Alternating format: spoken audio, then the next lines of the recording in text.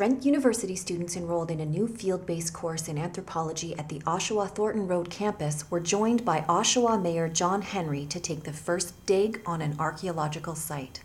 The first of several archaeological digs to take place in the community, the site at Oshawa Museum's historic Henry House offered up remnants of animal bone, brick, and glass within the first few minutes, promising a potential wealth of untold treasures for students unearthing Oshawa's rich history.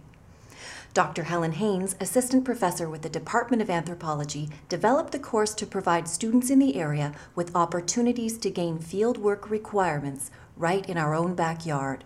Trent University Oshawa, Thornton Road Campus.